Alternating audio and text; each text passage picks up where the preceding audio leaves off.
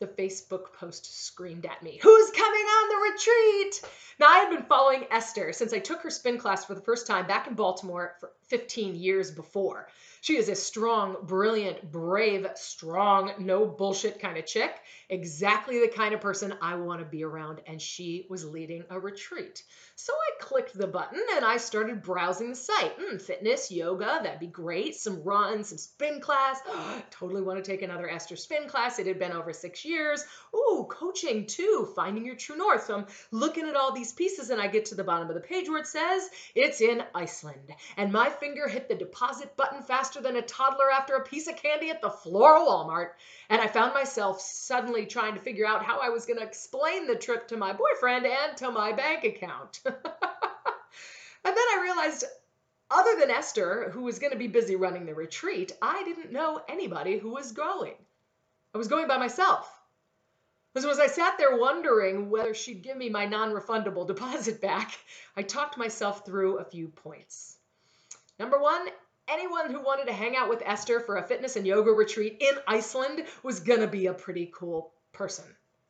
So I was going to meet some people. And I had a perfect example of this when I went to the Antarctica Marathon. The only person that I knew on the trip was my dad. The other 198 people, we didn't know. And I made some lifelong friends who I've run marathons with, met up with, and still are great friends with today.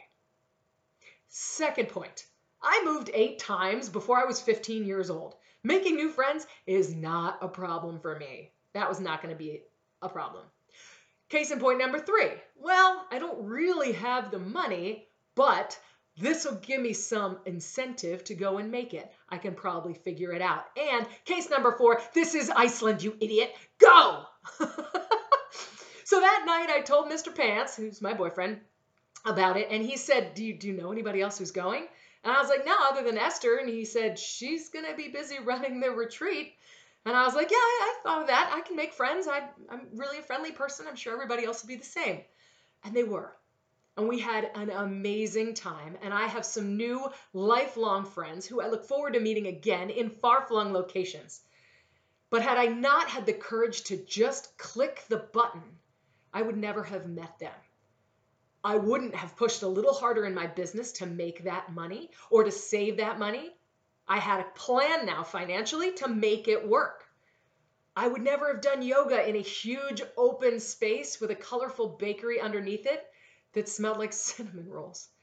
I wouldn't have enjoyed the amazing plethora of street art in Reykjavik and the whaleless whale watch with the double thermal layer coverall that I swear I could have fallen in the water. And we laughed so hard on that trip. I wouldn't have ever been to an Icelandic drag show. And I wouldn't have made 20 new friends that I now share some amazing memories with.